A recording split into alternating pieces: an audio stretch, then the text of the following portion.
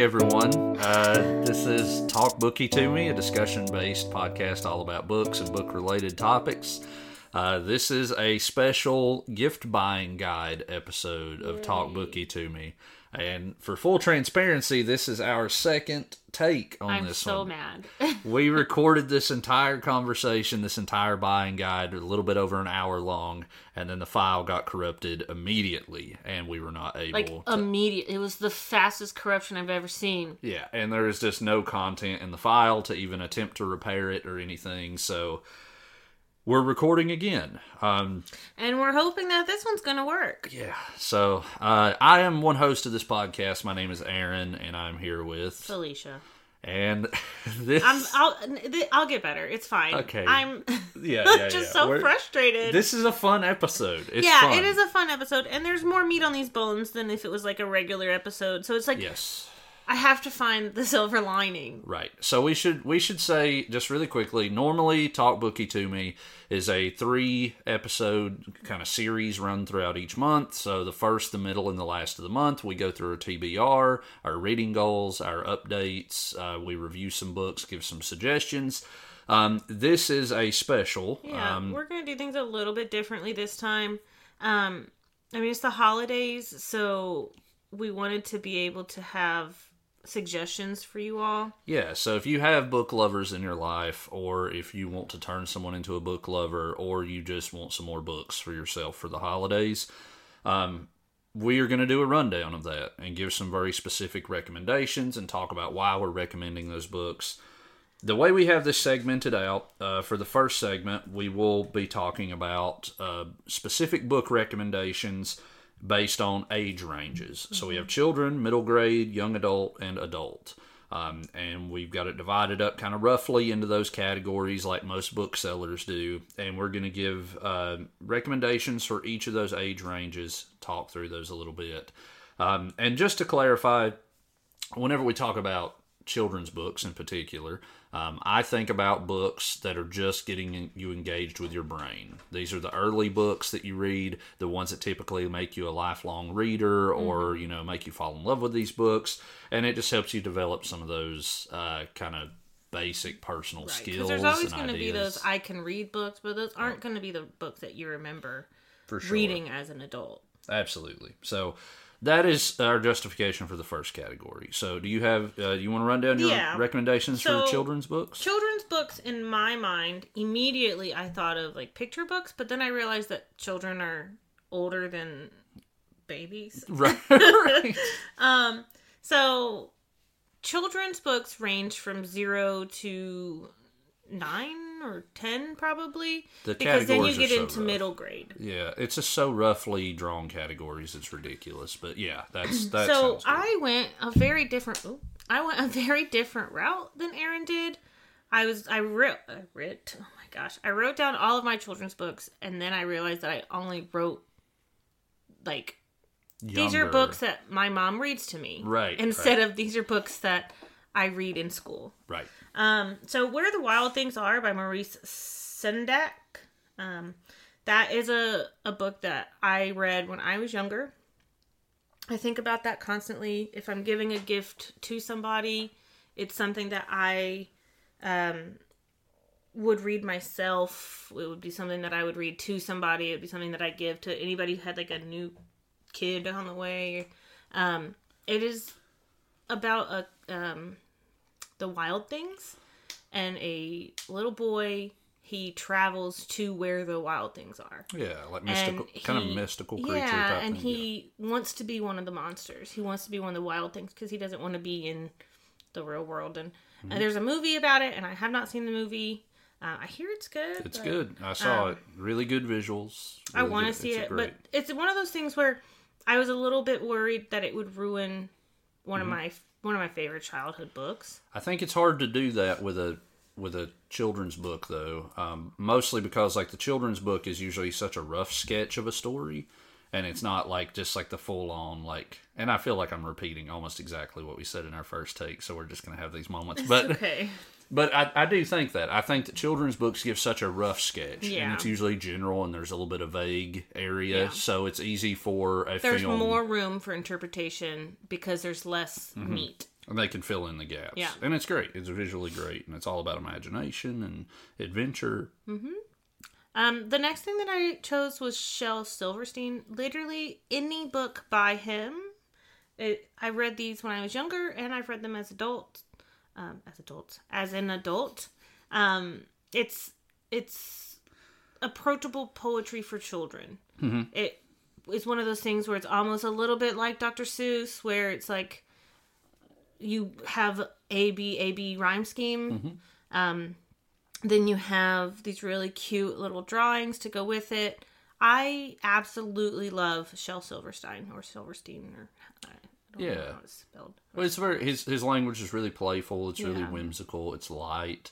It's something that can make you laugh, but there's like still substance there. Like you're learning these life lessons, but through language that is just like fun to read on the page. And I think we overlook that a lot with poetry. Is like it should also kind of be fun to read.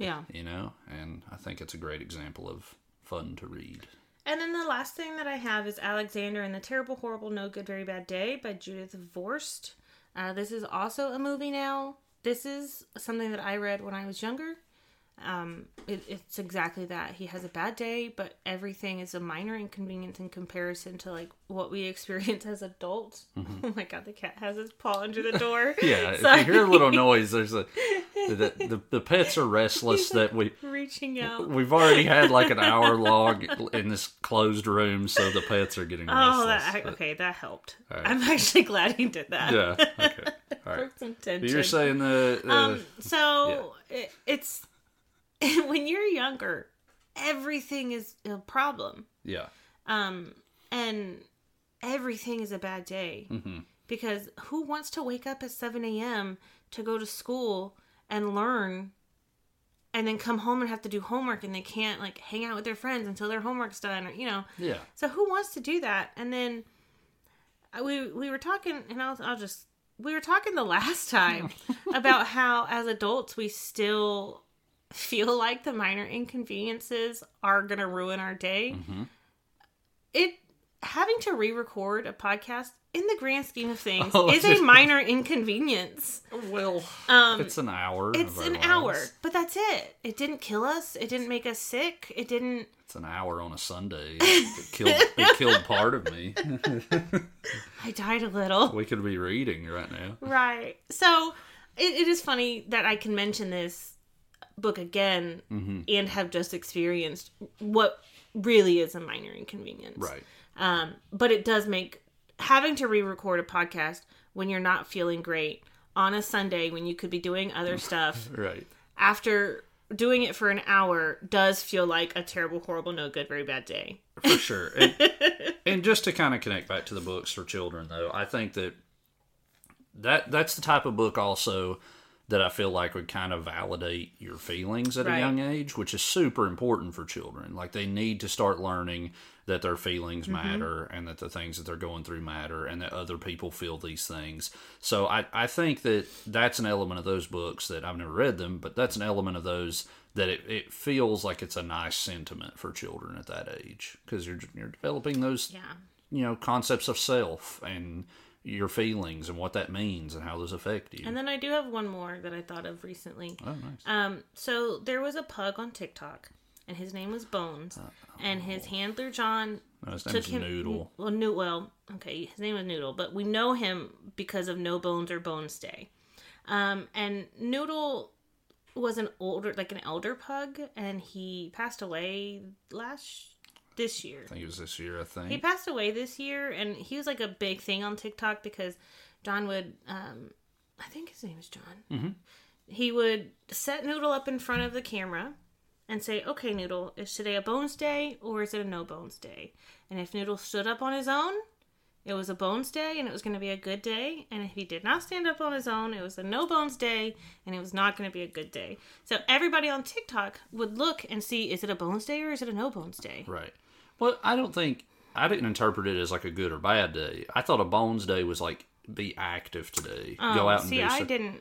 I don't know if I didn't. Maybe I'm just like a Well, more pessimistic person. Well, I think he outright says at one point, he's like, it's a no bones day, which means soft pants, soft lighting, take care of yourself, like slow down, just like enjoy, That's fine. Yeah. just, yeah. So yeah. I bought, I think it's called Noodle. I think, yeah, it's the children's book. And it's a really cute book, literally about Noodle and his bones days and his no bones days. I bought it after John announced that Noodle has passed. Mm-hmm. Recently, he mentioned that he was going to do another book, another Noodle book. He also has another pug that I think he fostered or adopted. That is another elderly pug. I think it's just a really good thing to adopt elderly dogs. I think it's really sweet. But that's a tangent. But that's another one that I read that I loved. It was so good. I think it's a great recommendation. Yeah, because that was definitely during the pandemic. Like, those TikToks were a big deal. Like, that was Noodle saved us. Yeah, he gave us like a little bit of light, little something funny and silly to look forward to, but... I mean, he was just the cutest, chunkiest pug ever. Yeah. All right, I don't want to think about the sadness. All right, so I've got 3 children's book recommendations. The first one is the Magic Treehouse series by Mary Pope Osborne. I read a lot of these. I don't know how many. There's like, I feel like there's like 50. There's at least 50, yeah. If you've not seen these before, they're very thin, and the premise is that these kids' imagination runs wild, and they have this magical treehouse that I think... There are 38. Oh, there's 30, okay. And it transports these kids to different areas, different kind of mystical areas. Like, sometimes they'll be in like medieval England, and then another time they'll be in ancient Egypt or in the Amazon. I only read the one when they went back to the time of the dinosaurs. Yeah, I've read a lot of them, and they're very thin. They're very enjoyable. It's good for like exploring kind of the world around you, and like, I don't know, getting like comfortable with like, I don't know, different cultures and different variety and things like that. And I think at a young age, that kind of diversity of exposure is super important. And here's a fun fact. She's still writing them. Yeah. Number 38 came out this year. Oh. Number 37 and 38 came out this year. That's cool. She must have taken a break for a while, because they started in like the 90s, I swear.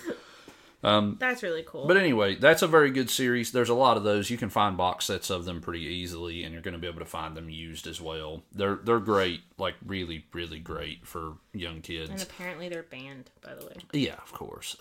But that's one of the ones that got me first fixated on like Egyptian mythology and like Egyptian culture.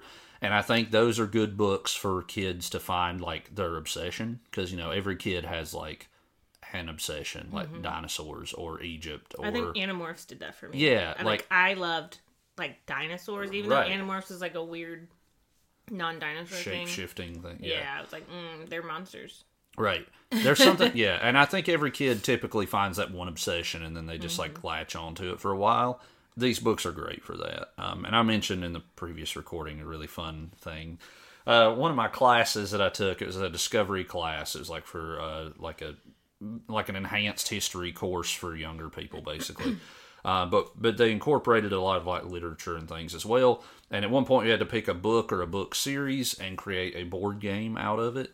And one of my classmates made the Magic Treehouse into a board game, and it was probably the best one of the batch, because it's easy to have different levels and different areas on the board be different places that they go in the Magic Treehouse. See, while you were reading Magic Treehouse, I was reading Boxcar Children. Right.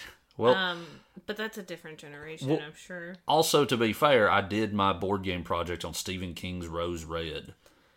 Mine was like a haunted house. Yeah. So like I was not in elementary school. Yeah. Okay. Yeah. A very aggressive reading journey. But anyway, my second recommendation is the Captain Underpants books by Dave Pilkey. He also has the Dog Man and a Cat Boy. No, it's Dog Man, and it might be Cat Boy. I'm not sure. But anyway, I haven't read the Dog Man ones, obviously, because it's a little outside of my age range now. But yeah, those are way more recent. Yeah. I would say like in the 2000s. For sure, yeah. And so Captain Underpants basically is a story of 2 childhood best friends that like to make comic books, and they create a comic book character named Captain Underpants, and he wears a red cape and tidy whities. And he comes to life. And nothing underneath. Right. Unlike Doug. Right. Yeah. Okay. Yeah. I have to make that reference. Every Yeah. time, this is not the first time we've talked about Captain Underpants, You just talk in about general. Doug. Yeah. I don't want anybody to forget about Doug's Quailman. Okay. That's fine. Anyway, Captain Underpants was it's a very silly book about just like rambunctious kids just being kids, basically, but it's also a superhero story. It's kind of like an egg. Yeah. And this one hit hard for me because like I was really into the comics and I wanted to draw and write comics mostly.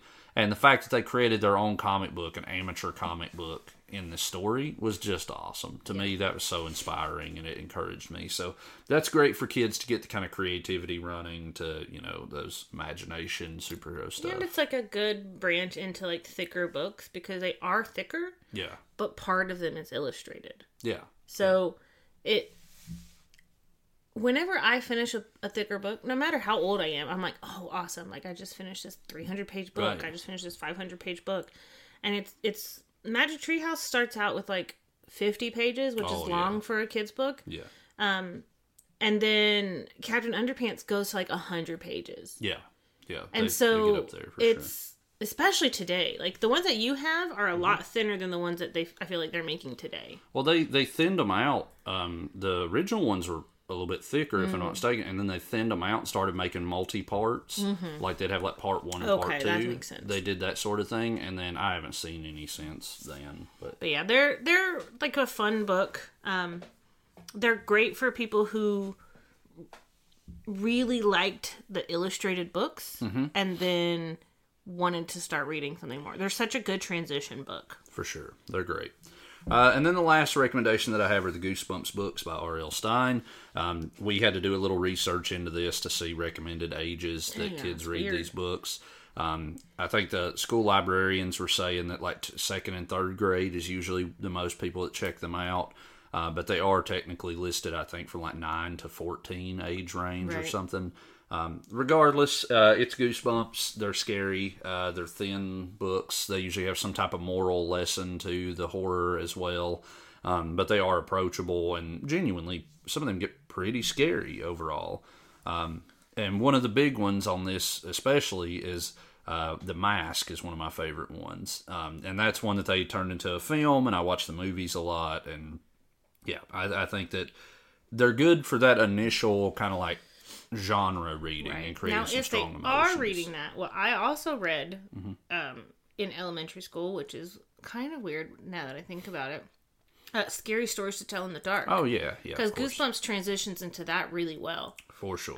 But like if they liked Goosebumps in second and third grade, then in fourth and fifth grade, they might like Scary Stories to Tell in the Dark. Absolutely. Yeah. But they are scary. Yeah, of course. So now we're transitioning into middle grade books. Middle grades is whenever I start thinking about expanding your imagination a lot. Like I think of middle grade reading is a lot of like fantasy and sci-fi and things like that for me. This is around the time that I started getting introduced to Narnia and Lord of the Rings and stuff like that, because you're able to engage with a little bit higher level books. And also you can think a little bit more abstractly in the middle grades range. So I'll run straight into mine if that's okay. Yeah. So my first recommendation is the Redwall series by Brian Jakes. So I've only read like bits and pieces of this. I've never read a full Redwall book. I do have the first one. I'm staring at it right now. This is a fantasy series in which like animals are the characters. So it's a fantasy related stuff with in particular mice and rats and cats and things like that. And there's badgers and moles and things. It's really creative, really odd and engaging, especially for middle grades readers. And this book series is also kind of the first step in terms of like engaging with a little bit more mature themes. There's some dark elements to these books. Like there's some death. There's like coming to terms with like injury and like ability levels and fighting obstacles and very like real engagement with those themes, which I think is great because that's where middle grades needs to start stepping in. But what makes it middle grade is the fact that they're animals. Yep. Animals make it less relatable to children, and so they're able to step back and not see, people their age dying or their, family's age dying. They're just seeing animals dying, which as an adult I feel like is so much worse. Right. But when I was a kid, I was like, oh, well, it's just animals. Like, they're not like us. Yeah, it makes it a little bit more removed. It's not as close to home necessarily, but it still teaches you those themes. So Redwall's great. I recommend those. I want to read more of those personally. I just haven't gotten around to it. Well, that's why you bought them as an adult. Right. Second recommendation that I have is The Hobbit by J.R.R. Tolkien. Now, just like Lord of the Rings, The Hobbit is high fantasy with hobbits and elves and dwarves and things like that. There are big battle scenes. There are kind of funny riddles. Right. There is world building, but it's not like super intricate world building. There's great descriptions of food. It's a very, very classic adventure story, and I think most people are familiar with The Hobbit at this point. But it is the story of Bilbo Baggins, who gets thrust into adventure, and he's a hobbit, so he doesn't like adventure. He just wants to live in his quiet hole in the ground and just enjoy his life. Awful. Yeah, but he's thrust into adventure to go on this big trip to be a burglar and steal treasure from a dragon, basically. Smog. Yeah, again, very classic story, but I think it's great. And there's a lot of different versions of it. There's illustrated versions. There's just the straight up, just standard hardcover or paperback versions. There's ones with commentary. I mean, there's a lot of them. I would honestly, if you are buying for a middle grade, I would honestly just recommend the illustrated version. Yeah. Otherwise, it is a daunting book. A little bit. It can be. Well, the version I have is a mass market paperback, and it was kind of thick, and the words were really small because that's what they do with that type of paperback. Yeah. But the illustrated does break up all the text. It does, and I think that's really important to keep people in that age range invested. And it also helps with the imagination, right? I mean, maybe it's a little harder for you to imagine what this dragon looks like by reading through it. But if you're able to get an image of Smaug on the page and how much gold there is, then that's a lot easier for you to follow the story. But I recommend that. I think that everybody should read The Hobbit, at least give it a try once in their lives, because it's an amazing classic fantasy book, one of the best. And my last recommendation for middle grades is The Land of Ingari by Diana Wynne Jones. This is a trilogy about Howl's Moving Castle. So if you're familiar with Studio Ghibli, Studio Ghibli is all of their movies, they're anime movies. They're very cozy, a lot of food, a lot of whimsical, magical worlds that you get transported to that don't always make a ton of sense. And that's what this story is. This is the story of Howl's Moving Castle. There's love, there's betrayal, there's great adventures. There's talking animals and scarecrows and a talking flame, little fire thing. I mean, there's a lot to chew on with these books. But again, very cozy, very inviting, very comfortable in a lot of ways. But there's still adventure. There's still some stakes there. But it is great for that middle grade area. Yeah, it's like a good start to cozy fantasy. Yeah, for sure. All right, what are your middle grades recommendations? So I have the Percy Jackson and the Olympian series. I've read. I can't remember if I've read the fourth one out of the 5, or I started the fourth one out of the 5. This is a series that I talked about both in October and in November because I read book 1 and 2 during that time.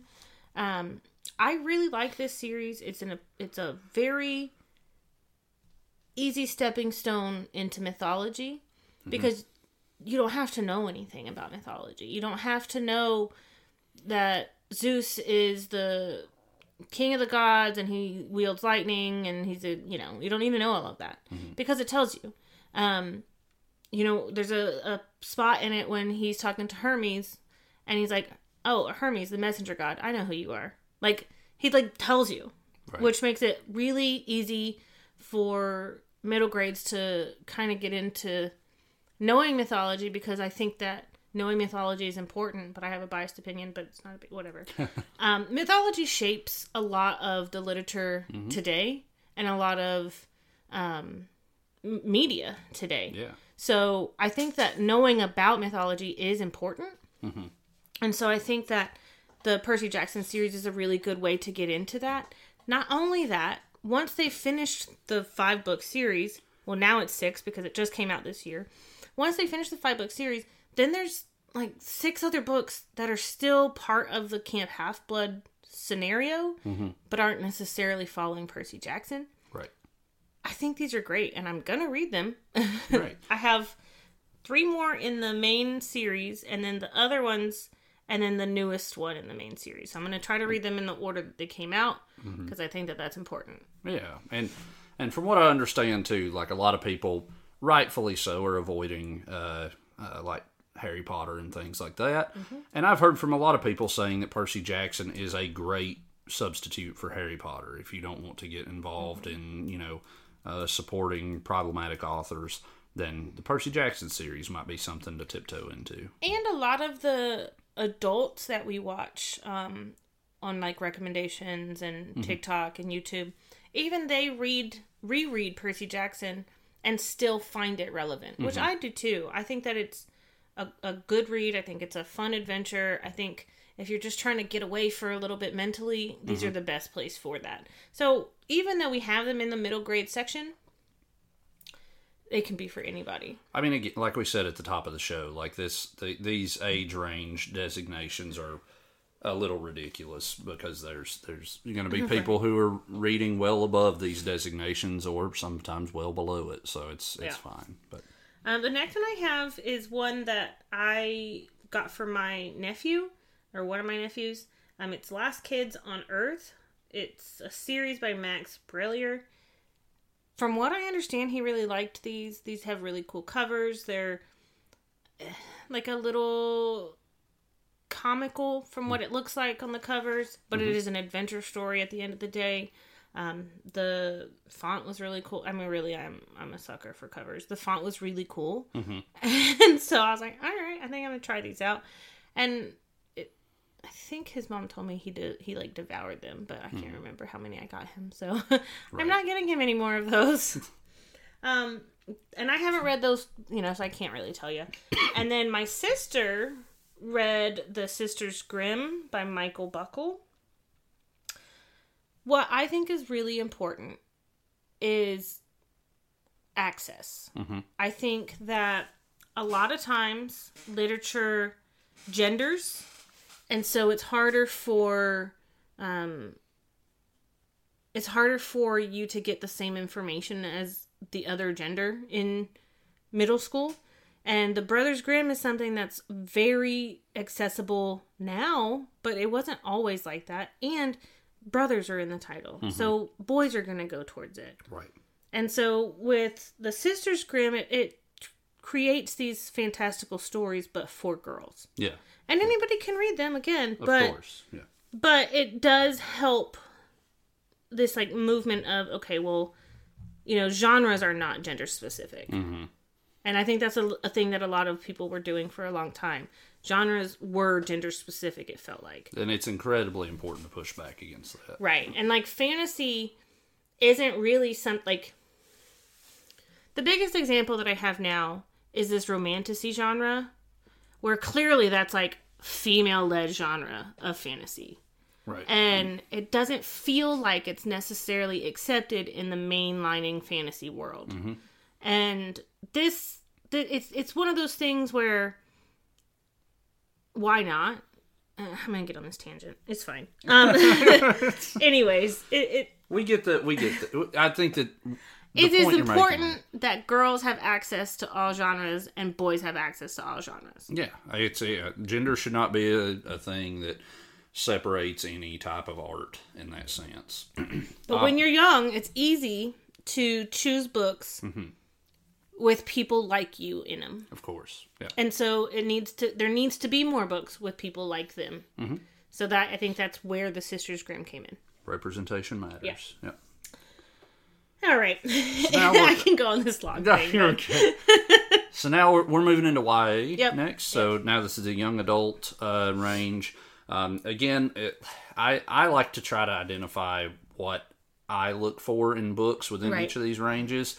Again, like if children's books are about like kind of learning about yourself and your emotions and things, and middle grade is about starting to expand your horizons a little bit. Do the more fantastical out of this world kind of Yeah, stuff. I think the YA is where you start like figuring out your identity. It's more grounding. Yeah, it's more. It kind of brings you back down. It helps you figure out who you are and what your place in society is. That way, you can start kind of building from there. So, I'll let you do your YA first. Yeah, so the first one I have is Sisterhood of the Traveling Pants by Amber Shares. There are 4 books in the main series for YA, and then there is an adult version where the sisterhood comes back as adults. The first 4 I've read. That's one of the series I finished, technically. Oh, nice. Cool, I finished one. All right. You got one. Well, I mean, unless you don't, like, if you don't count the adult one. Right. So it's about these 4 friends who are of different backgrounds, different body types, different, oh man. They like different things. I cannot think of their the word. interests vary a That's lot, the word I was literally trying to think of. I gotcha. And they shouldn't fit this pair of pants that they got. But they do. And so they mail these pants back and forth to each other. And while the pants are in the possession of each person, each chapter is in that POV of that person. Mm-hmm. So while they're wearing the pants, they talk about the adventure during their chapter. They talk about what they did in those pants. Mm-hmm. And then they mail it off. And the next person picks up the POV and the pants. Yeah. It's a really fun friendship story. And it's about trying to maintain friendships through hardships and through changing of opinions and just in general, it's kind of difficult to maintain friendships when you can drift apart. So that is one that I really recommend. There's also a book about it. Nope, that's the book. There's also a movie adaptation. Oh my gosh. No, you're fine. Which I liked it. Blake Lively was in it. I think I saw 30 minutes of that on. Gosh, I can't remember who else was in it. TNT. They were so young or something. Yeah. This feels like so long ago. It's a lot. The Inheritance Games by Jennifer Lynn Barnes. It's a really good like mystery story. If you like Clue or if you liked Knives Out, Glass Onion, it's one of those for fans of Knives Out comes The Inheritance Games. I have 3 of the 4 books. The 4th one came out this year. It starts with this girl who inherits a fortune. Mm-hmm. But the guy that gives her, and he's a stranger, but the guy that gives her the money has 4 grandsons and 2 daughters, and you're trying to figure out why they didn't go to them, and you're trying to figure out why it went to you. The house is full of puzzles and mysteries. It's full of like secret rooms.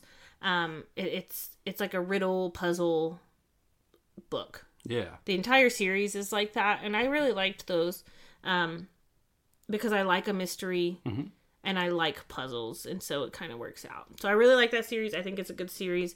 You can get the whole box set for not super expensive. They just came out with a really nice special edition of the Inheritance Games with colored edges. It's like a whole decorative edge situation. They're really pretty. Oh, yeah. And then the last one that I have is The Maze Runner by James Dashner. This is a dystopian Hunger Games kind of thing where these teenagers are just kind of thrown into this scenario and they exist there. It's like a survival scenario. Yeah. And they either survive or they don't. There's no getting out. So they think. And they have people that have to like run this maze to like gather resources and like do things like that.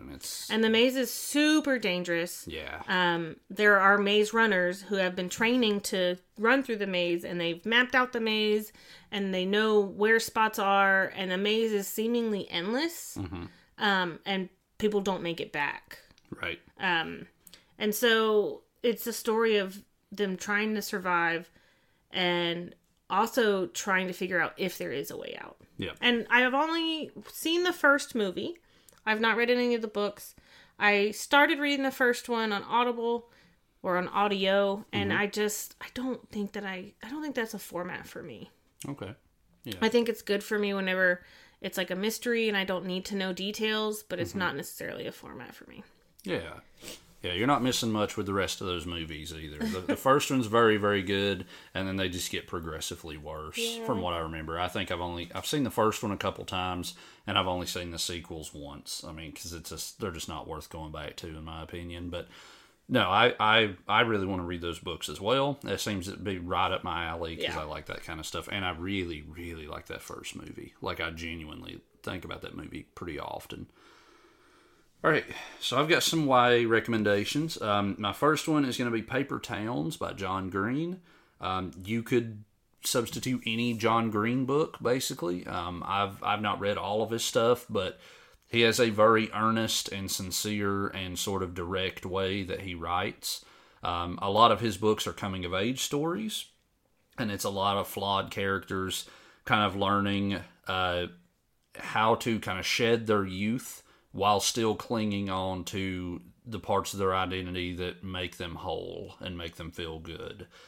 Paper Towns in particular is a story about a young guy that grew up next door to this woman, or this girl, and he develops a crush on her. And then later on in life, she starts hanging out with him out of nowhere, and then she goes missing. This is very early in the book, so it's not, it's not big spoilers. The biggest thing is, like, he develops a crush on her without really knowing who she is. Exactly. Just because they live next to each other, just because of proximity, just because of, like, seeing her in the hallways. And the rumors around the school. Right. Like, she has this whole mythology built around her based on everybody at the school, so nobody's really looking for her that much. So him and his friends start to kind of put together clues to try to find her, and that's what the book is.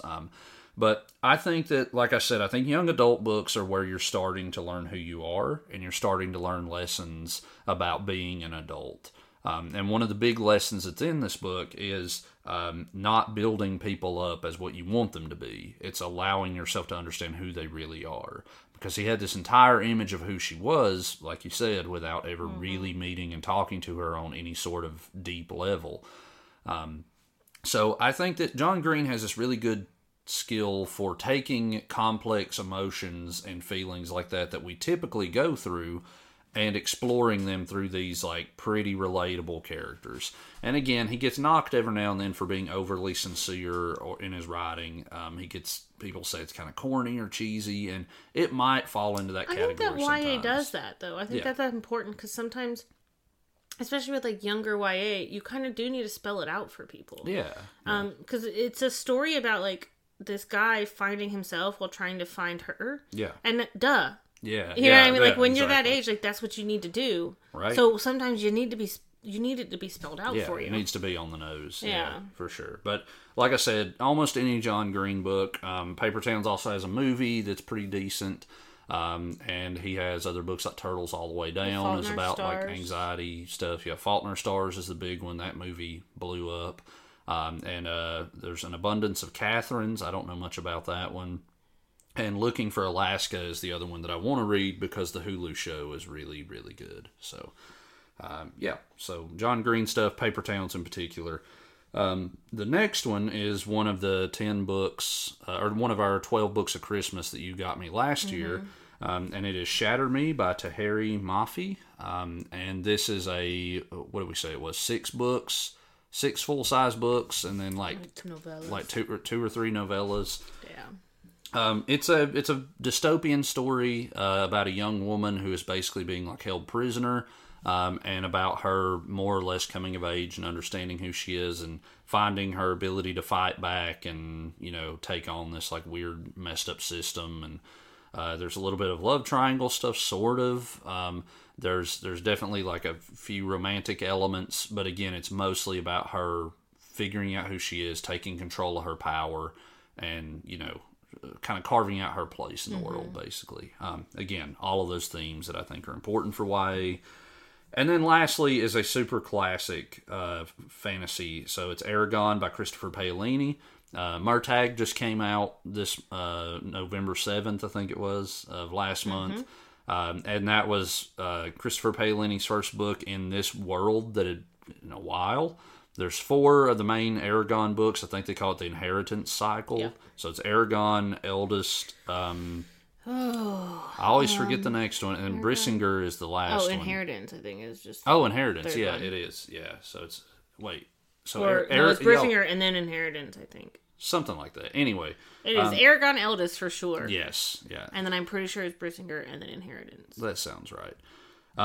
Regardless, I've made it about 2/3 or 3/4 of the way through that first book multiple times.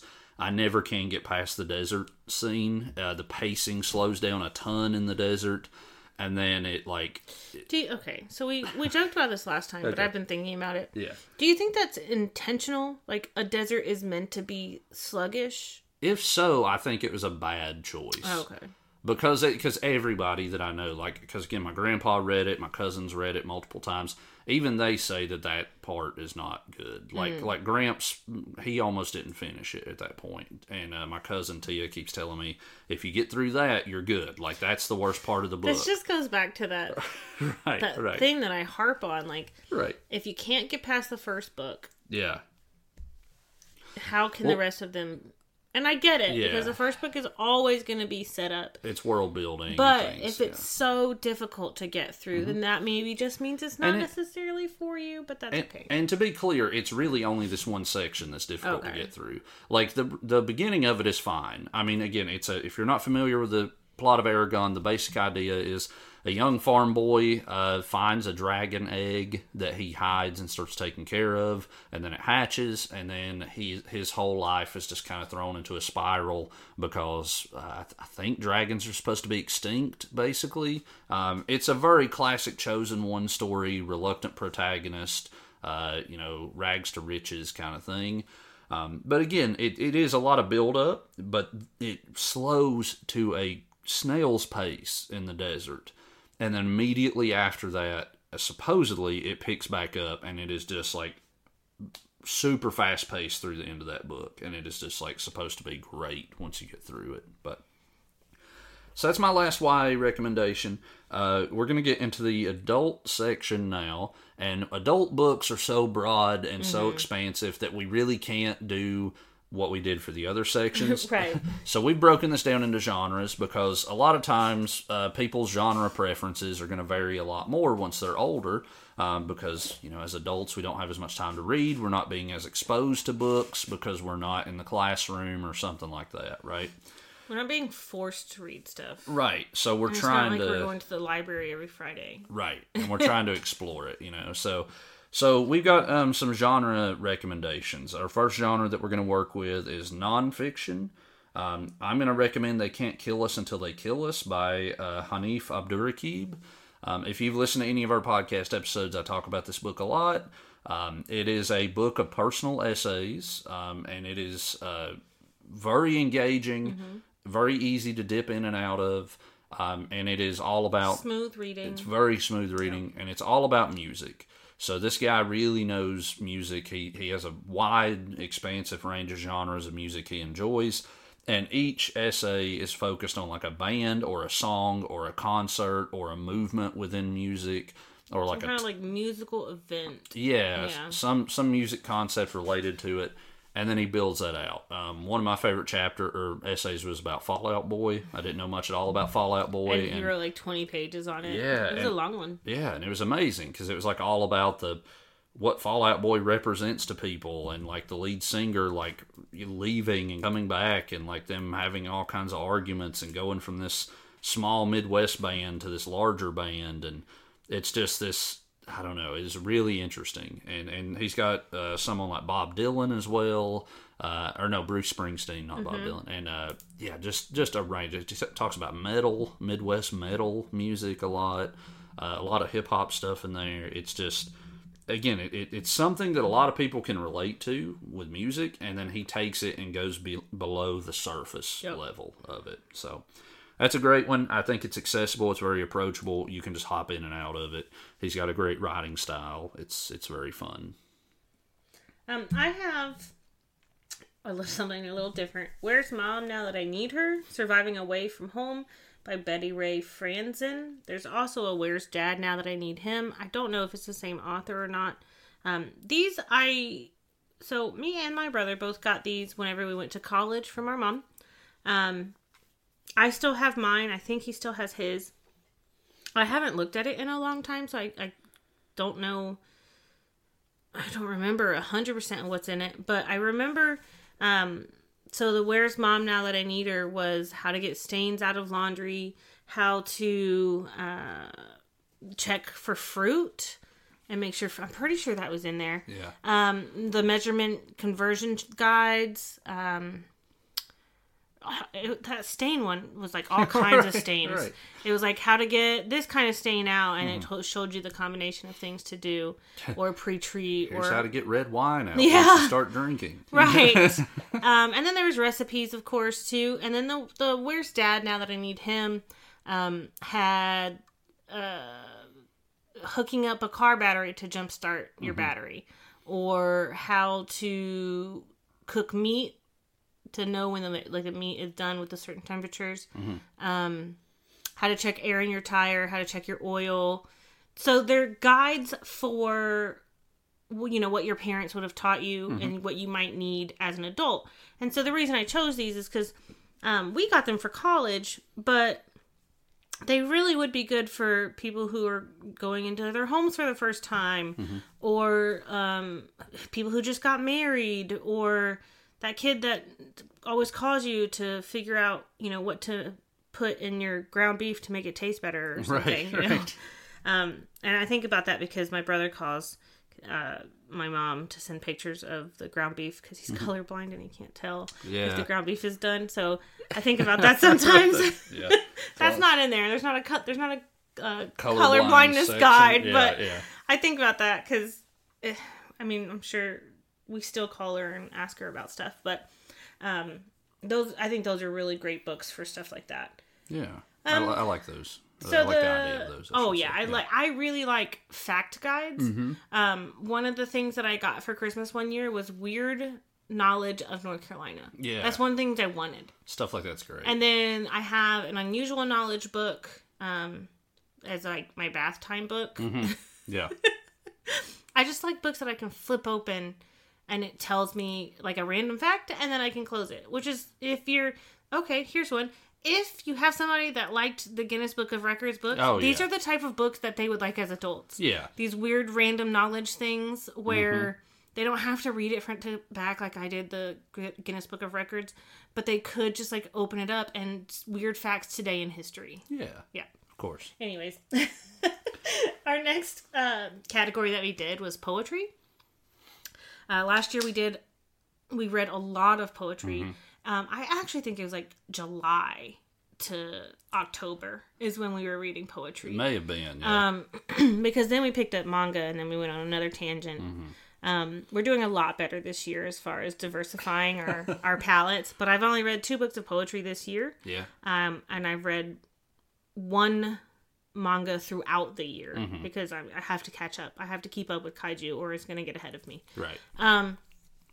So the book I chose was Your Heart is the Sea by Nikita Gill. It's really any book of poetry by her, but this is the one that sat with me the most. I should have let you go first because your book of poetry is a little like simpler, like it leads into my style of poetry a little bit. And it's life lessons and love and finding yourself. And there's another one. See, I forgot her name again. The Small Cures. Oh, yeah. It was a Della something. The concept of that book is that it's like... Della Hicks Wilson wrote Small Cures. Yeah.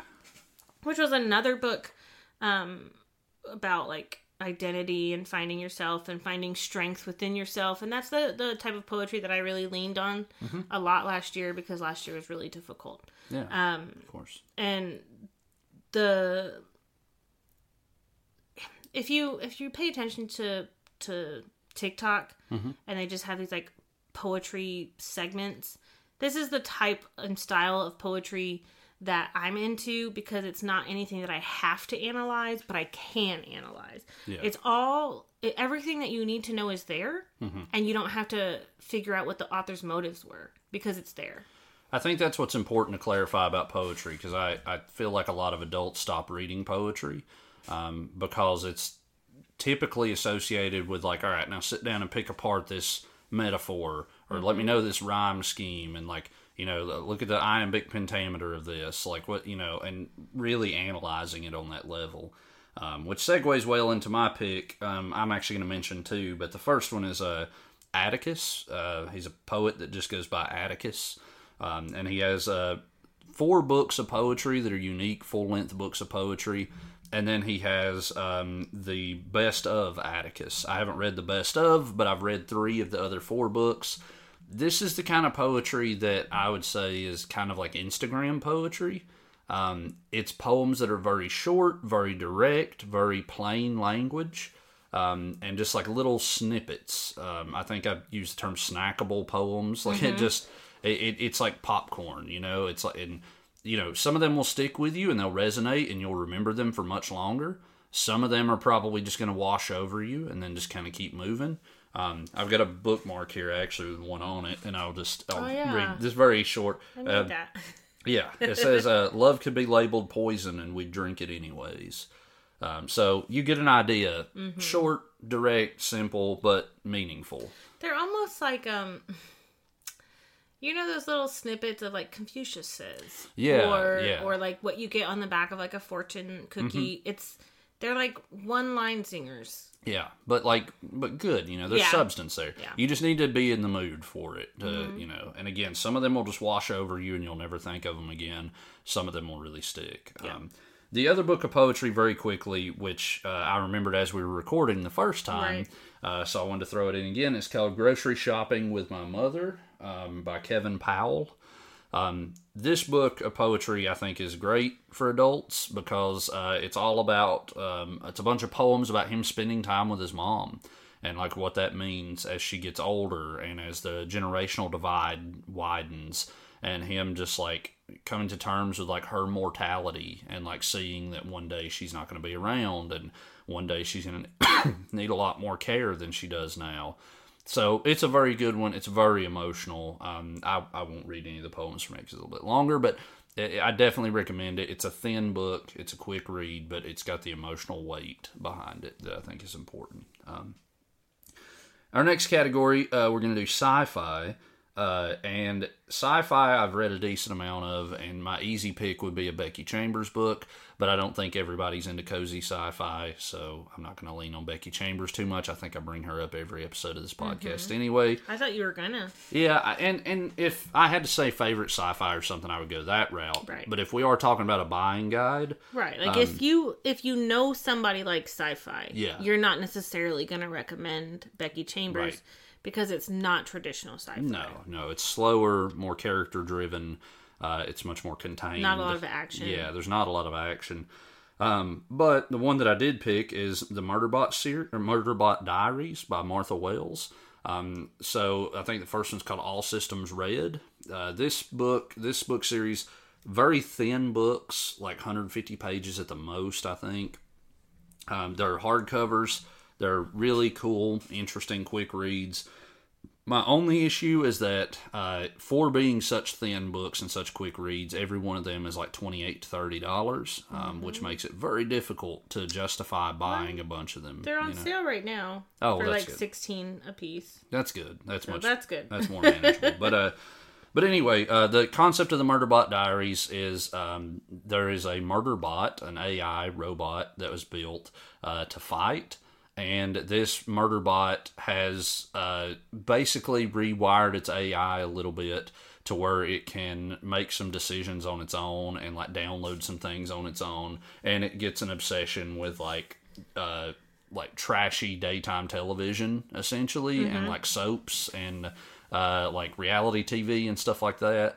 So there's a lot of humor in this book. There's also like pretty good characterization. There's also some pretty good action scenes. So if you're looking for sci-fi action, there's going to be some of that in here. But again, there's also a lot of humor, a lot of like dry humor in particular, some stuff like that. So what's your sci-fi pick? So I have read Rising by Pierce Brown. I've talked a lot about this series as well. I have read book 1 and book 2. I put myself in a book buying ban, so I don't have book 3, so I couldn't finish it. There are 6 books total in the series. It is an overthrowing of the government. I actually got my brother to read it. Well, he read half, like 180 pages. That's probably half. He read about half. And I think he liked it. Right. But I think it's a really... It's the perfect example of sci-fi. Yeah. Without being so technical. If you like fantasy, it reads a little like fantasy. So I think that's a really cool... I don't read a lot of sci-fi, like traditional sci-fi, so I was a little nervous about getting into it, but I mostly read fantasy, and it felt like a fantasy series, even though it's set on Mars. Yeah. And I think it's also very approachable, especially if you grew up with things like Hunger Games or something like that, or Maze Runner, because it is a class system based on color. So people are born reds or golds or blues or pinks or whatever. And then they're raised within that class system. Golds are at the top, and it is, like you said, it's an overthrow story. And then even within the golds, there's a class system. Yeah. So there's like high gold and low golds. Yeah, it's like the ultimate like separation of people into different categories. Great series. I mean, I've only read the first one, but again, and cannot say enough for how fast paced it is. It is just, as soon as you start reading it, it is action from page 1 to whatever the end is. There's small little moments to breathe, and you get to know characters a little, but for the most part, it is just pulse pounding, straight up action through the whole thing. We have a fantasy next. Yep. You want to go for yours? Yeah. So the fantasy I chose is Legends and Lattes and Bookshops and Bone Dust. I have 2 here because they're both by Travis Baldree. Bookshops and Bone Dust is a prequel, technically, but they don't... I would still read them in Legends and Lattes and then Bookshops and Bone Dust, actually. That's what he recommends, actually. Because the epilogue of Bookshops and Bone Dust references what Vi, I think is her name, what Vi's doing currently in Legends and Lattes. So these are cozy fantasy. It's not intricate. There is still world building. It reads like, so if whoever you're purchasing for likes D&D, it reads like the in-between times of adventure. So what are they doing while they're waiting for the next bounty? So that's kind of how it reads, which I really liked a lot. They're not difficult to read. There's not a lot of made up words, which is what fantasy really makes difficult. Oh yeah. So that's my best. I mean, that's one of my favorite books that I've read in a long time. Anyway, I think it's great, and it's kind of comparable to what we talked about with Becky Chambers, because it is cozy, so it's slower paced, it's more meditative. It's going to be a lot different, you know. My recommendation for fantasy, which I'm learning that I don't read a lot of fantasy anymore, which kind of blows my mind a little bit, because I grew up on, Harry Potter, grew up on Final Fantasy video games. I grew up on, Lord of the Rings and stuff like that. So I'm going to recommend Priory of the Orange Tree by Samantha Shannon. This is a book that I tried to read. I got maybe 50, maybe 75 pages at the most into it. I enjoyed it, but it was just too much of an undertaking at the time, because it's pushing 900 pages overall. It's only like 840. Right, pushing 900, like I said. If it was over 850, well, actually it might be like 858. So anyway, it is a big book. It is a massive book with a beautiful cover, one of the best covers I've ever seen of any book ever. And there is a prequel to it. I think it's called A Day of Fallen Night. But you definitely don't have to read the prequel. You can just read this one. It's a standalone fantasy. again, very enjoyable story from what I saw. There's a lot of like different kingdoms. There's different like fantastical politics. There's again dragons and magic and things like that involved. But I recommend that one mostly because it is. It's an undertaking. And as an adult, it's a lot easier to say, like, all right, I'm going to tackle this big book. Like, I think it's a little more overwhelming when you're younger. Well, depending on who you are, I guess. But that's mine for fantasy. Next, we have general fiction, which is more just kind of open-ended, kind of not specified anywhere. I'm going to go with Emily St. John Mandel, her book Station 11. So Emily St. John Mandel, I think she has 6 books total. I've read 3 of them. I've read Station 11, read Sea of Tranquility, and I read The Glass Hotel. She has, I think it's Lola Quartet, Singer's Gun, and I never can remember that last one. It's Last Night in Montreal? Yeah, that sounds right. Last Night in Montreal. So anyway, I do want to put some qualifiers on this one. So this is a post-apocalyptic story. The concept of this book is a virus has plagued the earth, has killed a lot of the population, and normally a post-apocalyptic book like this would start with rebuilding. People would just start like rebuilding the earth, rebuilding like farms and getting clean drinking water and getting shelter and things like that. This is very different. All of that stuff is basically already taken care of. So now the question is, what do we do about culture? Like, how do we recreate culture? How do we bring humanity back into this place? So it follows a traveling group of musicians and theater actors that are putting on Shakespeare plays from town to town, just basically just trying to reinvigorate the cultural landscape. It's kind of slow. It is. She uses very, intricate language. There's a decent amount of big words in there. It is sometimes difficult to follow the plot. There's a lot of description, a lot of detail of characters and settings and things. So it is a challenge to get through, but it is a great book. By the time you get to the end, you feel like you've learned something about humanity, and you see the value of art and culture and things like that on a deeper level, which as adults, again, this is something that we can tackle because hopefully we're much more developed and able to handle more intricate themes. I think it's really interesting when so many people tackle like survival instead of living. Yeah. So, well, it's because that's where the action is, right? But because like my whole thing is in a zombie, because when I think of dystopian, I think, all right, we're doing zombies. Right. In a zombie scenario, you don't think about what happens after. Right. You think about what happens now. And it doesn't feel like it matters because there's no after. Yeah. But this is interesting that she's like, okay, well, here's the after. Now what do we do? Yeah. And I think that that's such a cool take on a dystopian story, because survival isn't living. Right. Yeah. You're just trying to keep breathing. And in a lot of these cases, like, that is what's important initially, But yeah, exploring the later, exploring the more complex, like, how do we build culture again, is big. This book is great. As soon as I read it, I got really into Emily St. John Mandel stuff and bought the rest of her books and read 2 more of them pretty quickly. Then had to take a pretty long break because they are a lot. Like, they're taxing. They're dense. Yeah. I've only read Glass Hotel. And it was neat. It's such a reductive word. It was neat. I liked it. So they do reference.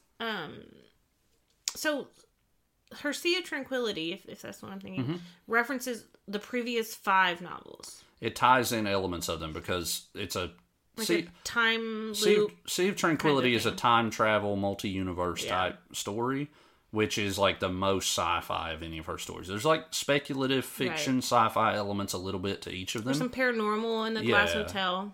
But the Sea of Tranquility is full on in that direction. And I think if I read The Glass Hotel, I think I would have liked it more, if we're being honest. If you'd read which one? The Glass Hotel, I listened to it. Oh, that's right. Oh, okay. Yeah, that's not a book that you can listen to. That's because you can't tie in things. Oh, I remember this from before. Like if you've spaced out on something, you're done. Yeah. But I think they are good. I think they are good novels. And I think it is important to maybe broaden horizons for readers and stuff like that. So I think that is a good choice. And I mean, they're like New York Times bestsellers. Right. She's so well respected. She's on Obama's book list. Yeah, like multiple times. I mean, it's like people know her. Like she's a respected voice right now. What's your general fiction? I forgot I didn't go yet. Yeah. So I have Homewreckers by Mary Kay Andrews. Mary Kay Andrews writes like comfortable fiction. It's a Southern fiction, from what I understand. I think they're all set in the South. I think that she's local to South Carolina, I think. One of the Carolinas. Yeah. So the reason I like Mary Kay Andrews, and I've read one of her books. The reason I liked it so much is that it doesn't make you think.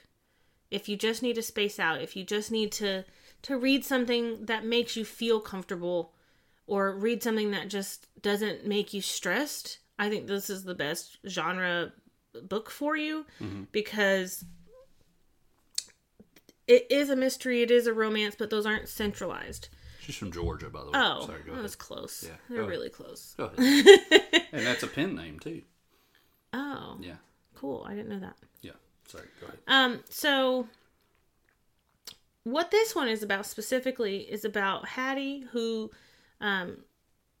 is just trying to save her family. Like she wants to make sure that her family business doesn't get ruined by decisions that she makes. There is a romance in it, but that's like really on the back burner. It is more about her finding herself. There is a mystery that's kind of on the back burner too. She just needs to find her own strength. And I think that that's a really good story to read whenever you just need a break. And we should say Mary Kay Andrews does a lot of Christmas books. Yeah. Which are just great, like little kind of fluffy, good reads, kind of Hallmarky stuff. So if you're looking for something that is like holiday related, she's a good one to turn to. Yeah, I think she does a Christmas book every year. All right. Well, the next category that we got is romance. You want to go ahead with yours first? No, you should go, because then I can build off of yours. Okay. That's fine. We both picked an Emily Henry book. I think, in my opinion, Emily Henry is like the pinnacle of romance right now, because she writes pretty well balanced characters that are consistently looking for romance and love, or developing romance and love. Typical romance story. It's not like, because like I need to preface this. It's not the smutty romance. No. And also, but I was going to say, I think it's well balanced between that and also like the characters coming into themselves, like learning about themselves, developing themselves in a sense of identity and purpose in the world, especially Happy Place, which is not the one that I picked. I picked Book Lovers. It's the first Emily Henry that I read. I'm pretty biased because it's the first book that me and you read together. Like, and we were both in reading slumps. Yeah, and it really helped turn us around. It's a very good book. Again, kind of reluctant romance develops between these characters. It's a lot about books and literature and people who love literature and writing and editing and publishing and stuff like that. But yeah, highly recommend it if you're into books and you want to read a good romance. Which Emily Henry book did you pick? Well, and I notice a lot of what we like is like cozy romance, because it is a gateway into different types of romance, or cozy fantasy is a gateway into different types of fantasy. And I think that Emily Henry is the epitome of a cozy romance. There's not a lot, there's not high stakes in the romance, and there's not a lot of like, because like there's a fine line lately between smutty romance and comfy romance. Yeah. And I think that Emily Henry is that like perfect comfy romance author, because everything is, there are moments where like the couple like they get together and there's like semi-steamy moments. Yeah. But there's a lot of off-page moments. There's not a lot of on-page moments. Yeah. Because that's not what it's about for her. Right. It's about the characters. It is about the development. Yeah. So I chose Beach Read by Emily Henry. And both Book Lovers and Beach Read are about book people. Mm-hmm. So in Book Lovers, it's an editor and a publisher. Mm-hmm. And in Beach Read, it's about two authors. So the reason I liked Beach Read is because the main character recently lost somebody close to her and doesn't believe in love anymore. And she's a romance writer. And it's hard to write romance when you just want to kill your characters. Right. So she moves to, she like spends some time at the beach at her father's beach house that he shared with his mistress. And then I'm not going to, like, this is a very minor spoiler. Yeah. And she's trying to get rid of it and finish her book because she has a deadline. And then the person that moves in next to her is somebody she's known since college who's also in the book world, and it's like a reluctant romance situation. And she doesn't like him because she felt like she had to compete with him all through college. And they swap genres. Yeah. Well, throughout doing that, it's romance, so I don't think I need to tell you what happens. And even though her books are semi-predictable as to, like, yeah, they're gonna get together, that's what I like about it. Yeah. Because you know what to expect. You don't have to guess. Yeah. No, it's great. Yeah, I love her books. Yeah, she's great. And again, great to get you out of a reading She's already slump. announced another book to release next year. For sure. I think she'll just keep putting them out. Every April. Yeah, she's good. And then we did a graphic novel as well. Another genre that I don't think gets enough attention. The graphic novel that I chose, if you're familiar with like Gravity Falls or Adventure Time or like animated shows like that, maybe even like a little bit of a regular show, if you remember that animated show, there's a little bit of that in it. So these are like animated shows that appeal to a younger audience, but there's themes and content and stuff that are still engaging for an older audience. Well, there's a graphic novel called Lumberjanes by Shannon Waters, Grace Ellis, Gus Allen, and N.D. Stevenson.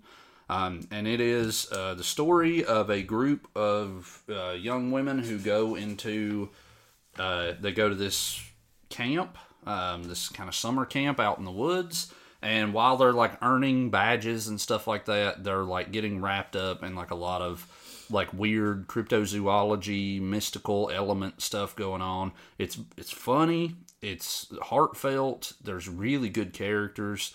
And again, it's all about kind of finding your identity and your place in the world and about friendship and community and bonding. And it's just a great one. If you want something a little more serious, read something like Saga or Paper Girls or Watchmen or something like that. Those are a little bit more serious and dark. This one is much more upbeat. It's funny, but still a lot of good lessons to be learned. So the one that I chose is The Adventure Zone. It is by Travis, Justin, and Griffith McElroy and their dad, Clint McElroy. They do a D&D comedy podcast about D&D, but it's not so structured to the D&D format. It is more like narrative D&Ding. And so what they did was they turned their podcast into a graphic novel. They have 5 volumes out right now. It is a continuous story. This one is. And I mean, it's just fun. There are moments where there's moments where Griffin comes in and he talks to you as the reader, and he talks to his characters on the paper because he's the dungeon master. And so he breaks the fourth wall and talks to the characters in the story. And it's just really funny because there's moments where he has something titled already. And he has to scratch out the title. Yeah. And title it something that the boys came up with. Right. And so he's like holding this sign that has a scratched out name. And it's just funny. That is funny. I like that. I think that one is a good one for, what do I say, like older teenagers and up, because there are some, there is some dirty humor. Yeah. Not a lot. Right. But there's and there's not like graphic moments. There's just like dirty humor, like crude humor. Absolutely. I also If you know somebody that likes manga, I would recommend Kaiju number 8. Mm-hmm. If they've liked Death Note, I think that they would like Kaiju number 8. Yeah. I've talked about Kaiju number 8. I'm not going to talk about it too much more, except that it's a really good story. There are 7 volumes out right now. Mm-hmm. And then also I would talk about Something's Killing the Children, which is a graphic novel about an organization who sees monsters that kill children. Yeah. And they have to fight these monsters and keep it secret. It's very Buffy. Mm-hmm. Yeah. And it's very good, and the drawing is really cool. Every single cover is amazing. It's creepy and dark. Yeah. It is very dark. Yeah. That is for adults. Yeah, for sure. So, I think that's all the adult recommendations that we have. We do have 2 more quick things that we want to do, and then we're going to start wrapping up. So, we also wanted to do a very small segment that's kind of like, if you're not really sure what you want to get somebody, but you know that they're interested in certain things, we wanted to kind of pitch a couple of recommendations. Think of like, if you like this, then check out this sort of situation. So my first one is... That's fine. Okay. So if you've got somebody that is really into video games and you would like to get them a book, I would recommend going with Boss Fight Books. So Boss Fight Books is an organization that focuses on publishing nonfiction books by a variety of authors. And essentially what this is someone will have a video game that they really like. They'll pitch the idea for the book to the company, and then they'll publish the book with the title of that game as the title of the book. So, for example, Chrono Trigger is a big game that came out on Super NES way back in the day in the 90s. So there's a book just called Chrono Trigger. And the guy who wrote that book decided to take the approach of telling how the game relates to his life, some personal stories, while also doing some analysis of it and looking at themes and characters and things like that. These vary a lot. Some of these are just going to be pure summary recap of the game, and some of them are going to be full-on analysis of breaking down themes and things like that. Some of them will have a research element where they're bringing in information from outside sources, maybe even interviews and things like that. And then again, some of them are almost just entirely summary and recapping. The Kingdom Hearts 2 one, for example, that was almost pure recap. It was fine. It wasn't my favorite of them because I wanted a little more analysis, a little bit more criticism. But so if you know somebody that's into video games, I would say take a look at that. There might be one that works really well for them. There are 28. Yeah, 28 of these. And then if you know someone that's into music and you want to get them a book, obviously the Can't Kill Us Until They Kill Us that I mentioned for nonfiction is a great pick. There's plenty of biographies and memoirs and stuff out there. I've got a Van Halen biography. I've got a AC/DC biography. I have a Led Zeppelin biography. I have a Kiss biography. I've got plenty of those kinds of things. But I would also recommend the series of books called 33 and a Third. These are similar to Boss Fight Books, and that someone will take an artist or a band or an album or a song, and then they will write a small book about that. So it's usually analyzing it, looking at the cultural impact, breaking down some of the music. They're very interesting books. I have the one on Kendrick Lamar, and there's a ton of those things out there. 179. Yeah, they made a lot of those, and they're really cool. And they branch across genres too. So it's not just like hip hop or just country or just rock or something. Also, I'd like to throw this one out there. I don't have this on my list, but if somebody's into movies and you would like to get them something, there's a book called Stephen King Goes to the Movies that's really good. I think I've mentioned it before, but it's a book of short stories of his that have been adapted into movies, so like the Children of the Corn short story, for example. And then he'll have a short essay where he writes about the movie adaptation and what he thinks of that movie adaptation. So it's a good just kind of commentary on filmmaking and adapting books to the screen. And it's very good. I've read the whole thing, and I haven't read a ton of Stephen King. So, all right. There's a lot of these 33 and a Third. Yeah. There's a ton of them. Yeah.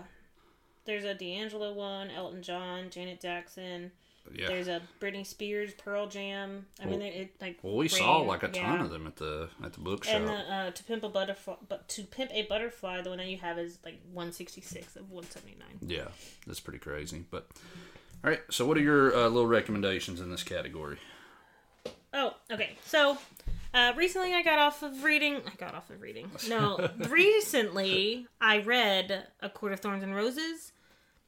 There are 6 or 7 books in that series, and then she has the Throne of Glass series, which has a bunch of books, and then she has the Crescent City series, which has a bunch of books. So if you like Dakatar, you could do any Sarah J. Maas, but if whoever you're purchasing for has already read all of the Sarah J. Maas, I would also recommend the Red Queen or the Realm Breaker series by Victoria Aveyard.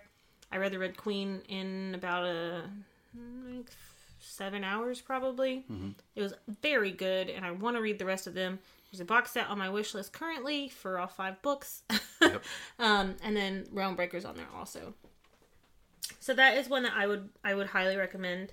The next one I have is if you liked the book Where the Crawdads Sing, you might like the novel The Last Carolina Girl by Megan Church. I have not read this. My mom sent me this recommendation, and it sounds really good, but I bet she found it by typing in books for Carolina Girls, because she has her group of friends that's what they're called. She has a little gang, is what you're saying. Yeah, right? No, they're a club. Oh, yeah. They're a motorcycle club, not a motorcycle gang. Right, of course. They don't drive motorcycles. Right. just in case that wasn't sarcastic enough. A searing book club novel for fans of Where the Crawdads Sing and The Girls in the Stilt House, following one girl fighting for her family, her body, and her right to create a future all her own. Some folks will do anything to control the wild spirit of a Carolina girl. For 14-year-old Leah Payne, life in her beloved coastal Carolina town is as simple as it's free. Devoted to her lumberjack father and running through the wilds where the forest meets the shore, Leah's country life is as natural as the loblolly pines that rise to greet the southern sky. When an accident takes her father's life, Leah is wrenched from her small community and cast into a family of strangers with a terrible secret. Separated from her only home, Leah is kept apart from the family and forced to act as a helpmate for the well-to-do household. When a moment of violence and prejudice thrusts Leah into the center of the state's shameful darkness, she must fight for her own future against a world that doesn't always value the wild spirit of a Carolina girl. Set in 1935 against the very real backdrop of a recently formed state eugenics board, The Last Carolina Girl is a powerful, heart-wrenching story of fierce strength, forgotten history, autonomy, and the places and people we ultimately call home.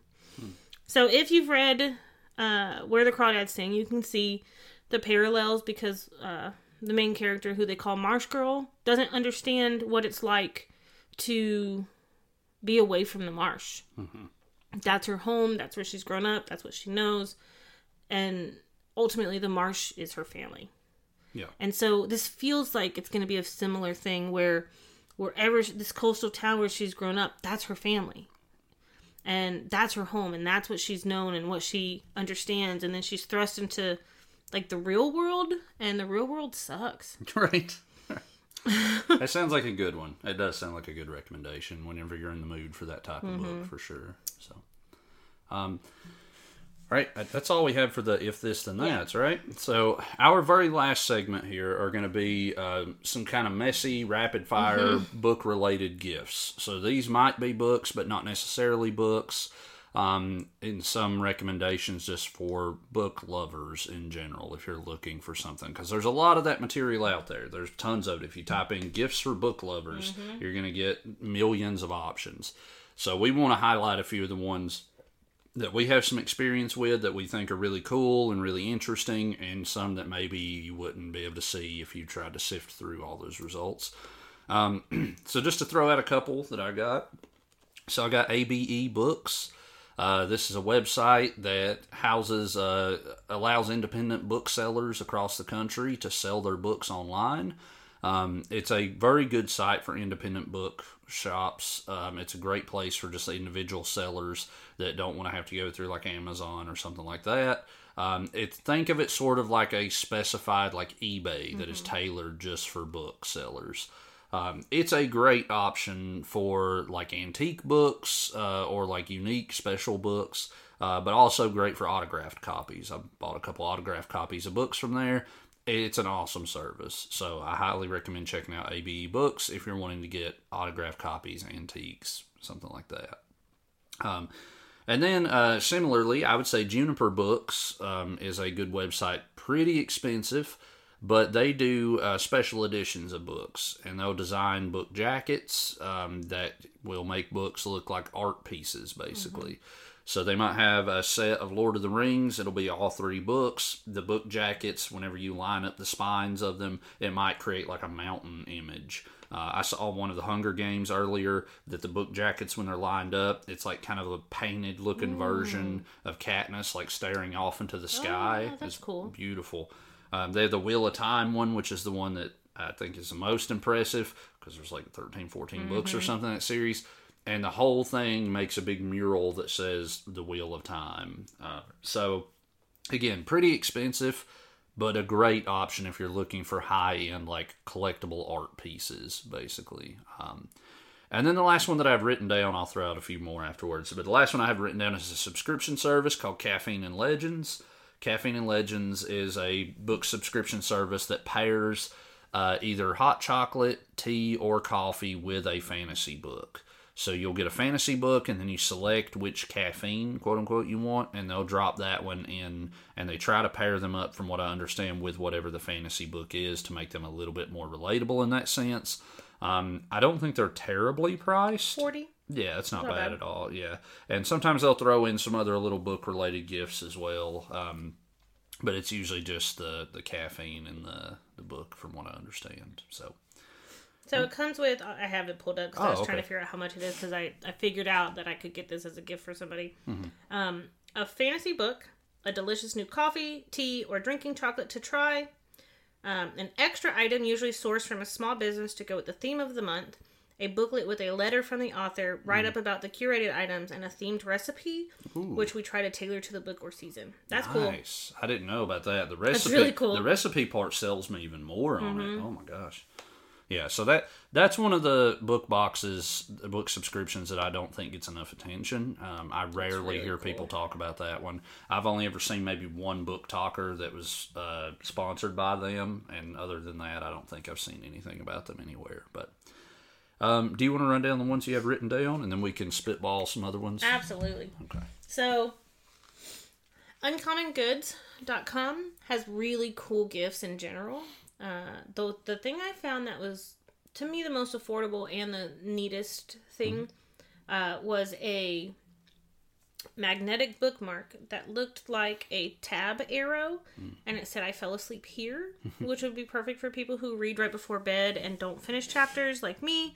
I mean, I guess it would work for Aaron. It would just be at the start of the next chapter where he put his. I can rarely go to bed in the middle of a chapter. It bothers me. But they also have, there's a birthday book where it's the New York Times articles for every year. I love that. Since the year of the person's birth. Yeah. On the day of their birth. Like, what was the article the day of their birthday or something like that. Love that, yeah. So they have a bunch of book-related things, too. Mm-hmm. So I would check out Uncommon Goods. Fabrilogics is FABRILOGICS, I hope. Yeah. On Facebook and TikTok. My friend Ginger, her family runs this business. It is a small business, and she does handcrafted things. So she can put whatever you want on a shirt, a bag, a cup, an ornament if you want. She can do all, her family does all that. Her oldest daughter, Bree, does the most of it. I see her on TikTok. You're going to see her on TikTok most if you look them up on TikTok. But the whole family participates in helping that business run. For sure. And then the last thing I have, I have 2 things written down.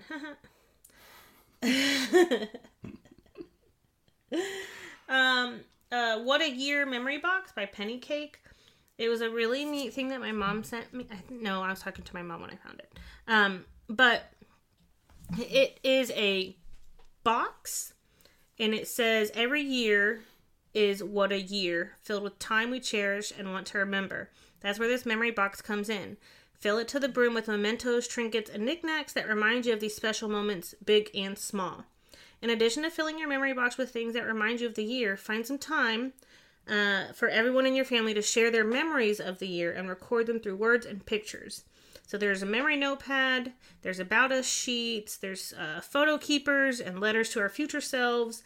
It's like almost like a yearly time capsule, and it's not 100% book related, but you could make it book related if you were like year in books, or if you wanted, if you didn't want to necessarily do this one, because this one is a little bit more geared towards a younger audience. There is I looked it up just to make sure, but there is a yearly memento album. I mean, an album is a book. Right. It's just a book of your life. Right. That's funny. And then the last thing I have is the Book of the Month subscription box. I got this for my birthday from Aaron. I really liked it a lot because you have 6 books that you can choose from each month. And some of them are new releases and some of them haven't been released yet. So you get like the first pick. I think that it's a really cool subscription box because it's not super expensive, and so if you want to gift it to somebody, it would be something that would be a really good gift because they can choose their book instead of you choosing the book for them. Right. So that's what I have written down. Yeah, and I'll throw out just a couple other random ones, like real rapid fire here, because I don't want to keep us going too much longer. So there's a company called PopChart. I think it's like popchart.co or .com.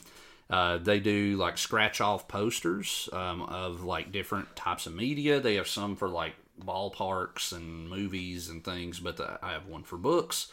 So it's like kind of like a top 50 or top 100 books thing. And as you read one, they have this little guitar pick looking thing that you use to scratch it off to track your progress on it. And then again, it's a poster that you can frame and things like that. I would also recommend getting a good book journal.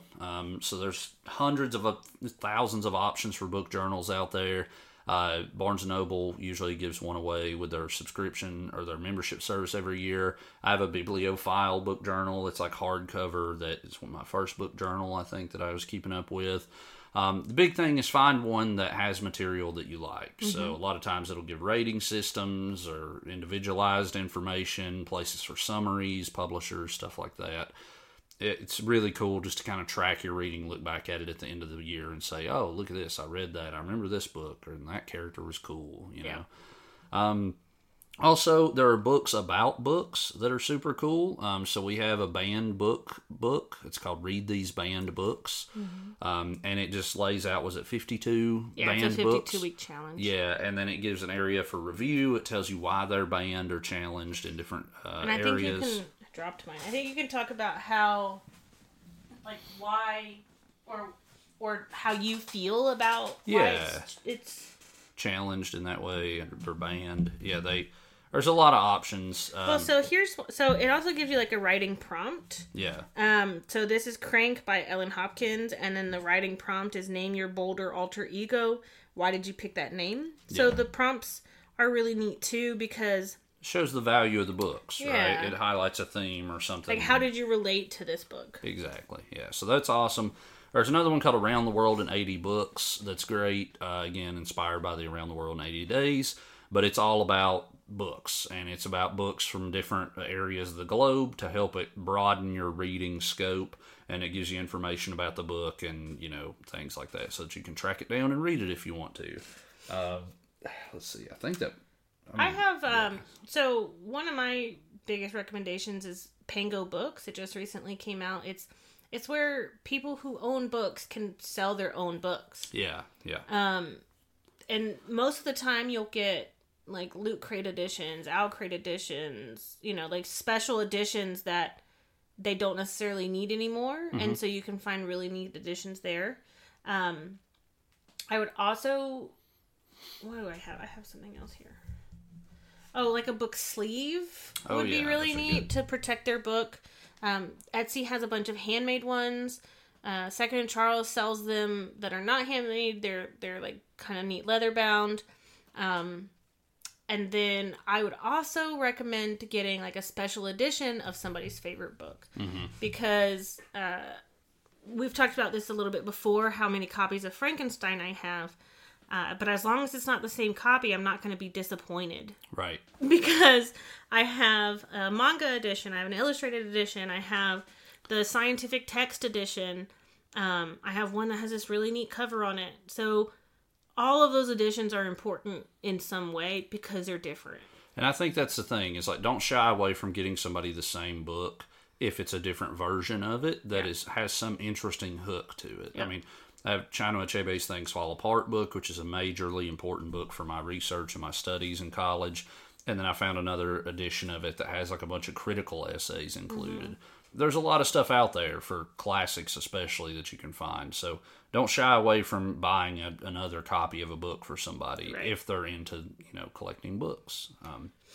Other than that, I mean, bookmarks, book lights, those different types of things. Bookshelves. Yeah, even like the stamps. I've seen like the embossed stamps that you can stamp the edge Be of really the page. careful with who you purchase your embosser from, though, if you get one, because I got one from, and I don't really remember where. I think I got it on Amazon, but it ended up being an overseas seller, where anytime I would emboss something, it would rip my pages. So I tried it on a book that I didn't really care about, that I was planning on getting rid of anyway, and no matter what pressure I used, those pages would stick to that embosser. So I would just be careful. Yeah. I would look at reviews for sure. Absolutely, yeah. But there's a million and one different things out there. We just wanted to highlight some of the specific gifts that we think are cool and useful. You can also do like a book basket. Yeah. They call them boo baskets on TikTok. That's funny. But another one could do, because like if you know somebody likes to annotate their books, like write in their books, mark their books, you could do like a little care package of annotating supplies. So Post-it notes, Bible highlighters, tabs, anything that you think they might use for that. Or you can even make a blind date with a book box, which I think those are neat. Yeah. Or you can go on Etsy and find blind date with the books. They're very fun. Yeah. For me, those are difficult because I might have it. But yeah. It depends on how many books the person has. But, But I think that's about all the recommendations that I have. This has ran a little bit longer than expected. Was it longer than the first one that we recorded? Oh, yeah. Oh. By like 25 minutes. Oh, look at us. Yeah. So, I'm glad all that complaining. Right. I'm glad we were able to share some of this stuff, and as long as this file doesn't get corrupted as well, then we should be okay. But thank you for listening. You can follow us on Instagram at TalkBooky. You can check out our Goodreads, which is /Fee Marie, right? And then /ATCole1400 for me. You can also email us at talkbooky@gmail.com. If you have any suggestions for book-related gifts or things that you think are cool and recommendations, send it there, or just any questions or comments on the show overall, feel free to send it there as well. We're on most major platforms. We're on straight through Podbean. We're on Amazon Music. We're on Google Podcasts, Spotify, and one more, Apple Podcasts. I don't think I said that one. Yeah, so leave a rating, review, subscribe, follow, do all those fun things. But yeah, we'll be back in the middle of the month for a regular episode, catching up on our TBR, and we should have one more special episode out this month as well. Yep, and I just want to say welcome to the holiday season of 2023, and may the odds be ever in your favor. Right. Good luck with everything, and yeah, we hope to hear from you soon, and hopefully you got some good recommendations from us. Okay, bye.